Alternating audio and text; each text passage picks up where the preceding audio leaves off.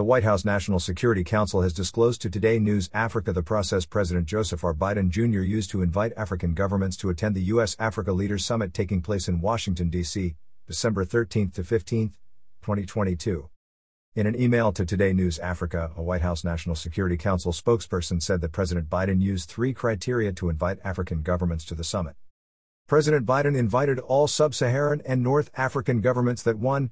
Have not been suspended by the African Union, 2. Of states the U.S. government recognizes, and 3. Of states with which we exchange ambassadors, the official said. The official added that President Biden looks forward to hosting leaders from across the African continent, adding that our goal is to host a broadly inclusive summit. Several African countries have been sanctioned by the African Union as a result of coups and counter-coups, especially in West Africa where democracy has been tested in recent months, with coups and coup attempts in Burkina Faso, Mali and elsewhere. The United States on its part recognizes most African nations, except a few like Western Sahara. The summit, only the second of such event of its kind, will be the biggest U.S.-Africa engagement in Washington, D.C., since former President Barack Obama hosted African leaders in 2014. The gathering in the American capital aims to advance shared priorities and foster stronger ties between the United States and Africa. It will also provide an opportunity to advance the Biden administration's focus on trade and investment in Africa, highlight America's commitment to Africa's security, its democratic development, and its people, as well as emphasize the depth and breadth of the United States' commitment to the African continent. The Biden administration has said that the summit will demonstrate the United States' enduring commitment to Africa, and will underscore the importance of U.S.-Africa relations and increased cooperation on shared global priorities. Africa will shape the future, not just the future of the African people, but of the world. Africa will make the difference in tackling the most urgent challenges and seizing the opportunities we all face, the administration added. President Biden has held several other summits since he was inaugurated in January 2021. On December 9 to 10, 2021, President Biden held the first of two summits for democracy, which brought together leaders from government, civil society, and the private sector in a shared effort to set forth an affirmative agenda for democratic renewal and to tackle the greatest threats faced by democracies today through collective action. The U.S. Africa Leaders Summit comes just months after Secretary of State Antony J. Blinken unveiled the new U.S. policy for Africa in South Africa last August. The new policy says that the United States will pursue four main objectives in Africa. The four objectives in the new strategy are fostering openness and open societies, delivering democratic and security dividends, advancing pandemic recovery and economic opportunities, and supporting conservation, climate adaptation and a just energy transition. To realize its openness and open societies objective, the U.S. will promote government transparency and accountability, increase the U.S. focus on the rule of law, justice, and dignity, and assist African countries to more transparently leverage their natural resources for sustainable development. For democracy and security dividends, the U.S. will focus on working with allies and regional partners to stem the recent tide of authoritarianism and military takeovers, backing civil society, empowering marginalized groups, centering the voices of women and youth, and defending free and fair elections, improving the capacity of African partners to advance regional stability and security, and reducing the threat from terrorist groups to the U.S. homeland, persons, and diplomatic and military facilities.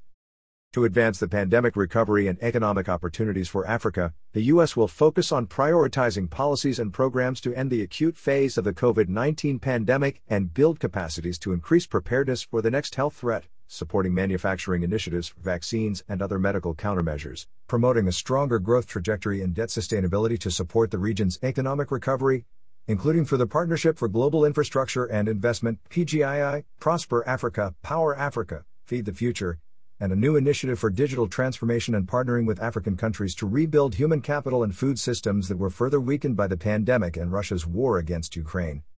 And to advance the conversation with Africans, climate adaptation and a just energy transition, the U.S. will focus on partnering with governments, civil society, and local communities to conserve, manage, and restore the continent's rich natural ecosystems, supporting countries in their efforts to minimize and adapt to the impacts of a changing climate, including enhancing community, economic, and supply chain resilience, working closely with countries to accelerate their just transitions to a clean energy future, energy access, and energy security, and pursuing public-private partnerships to sustainably develop and secure the critical minerals that will supply clean energy technologies.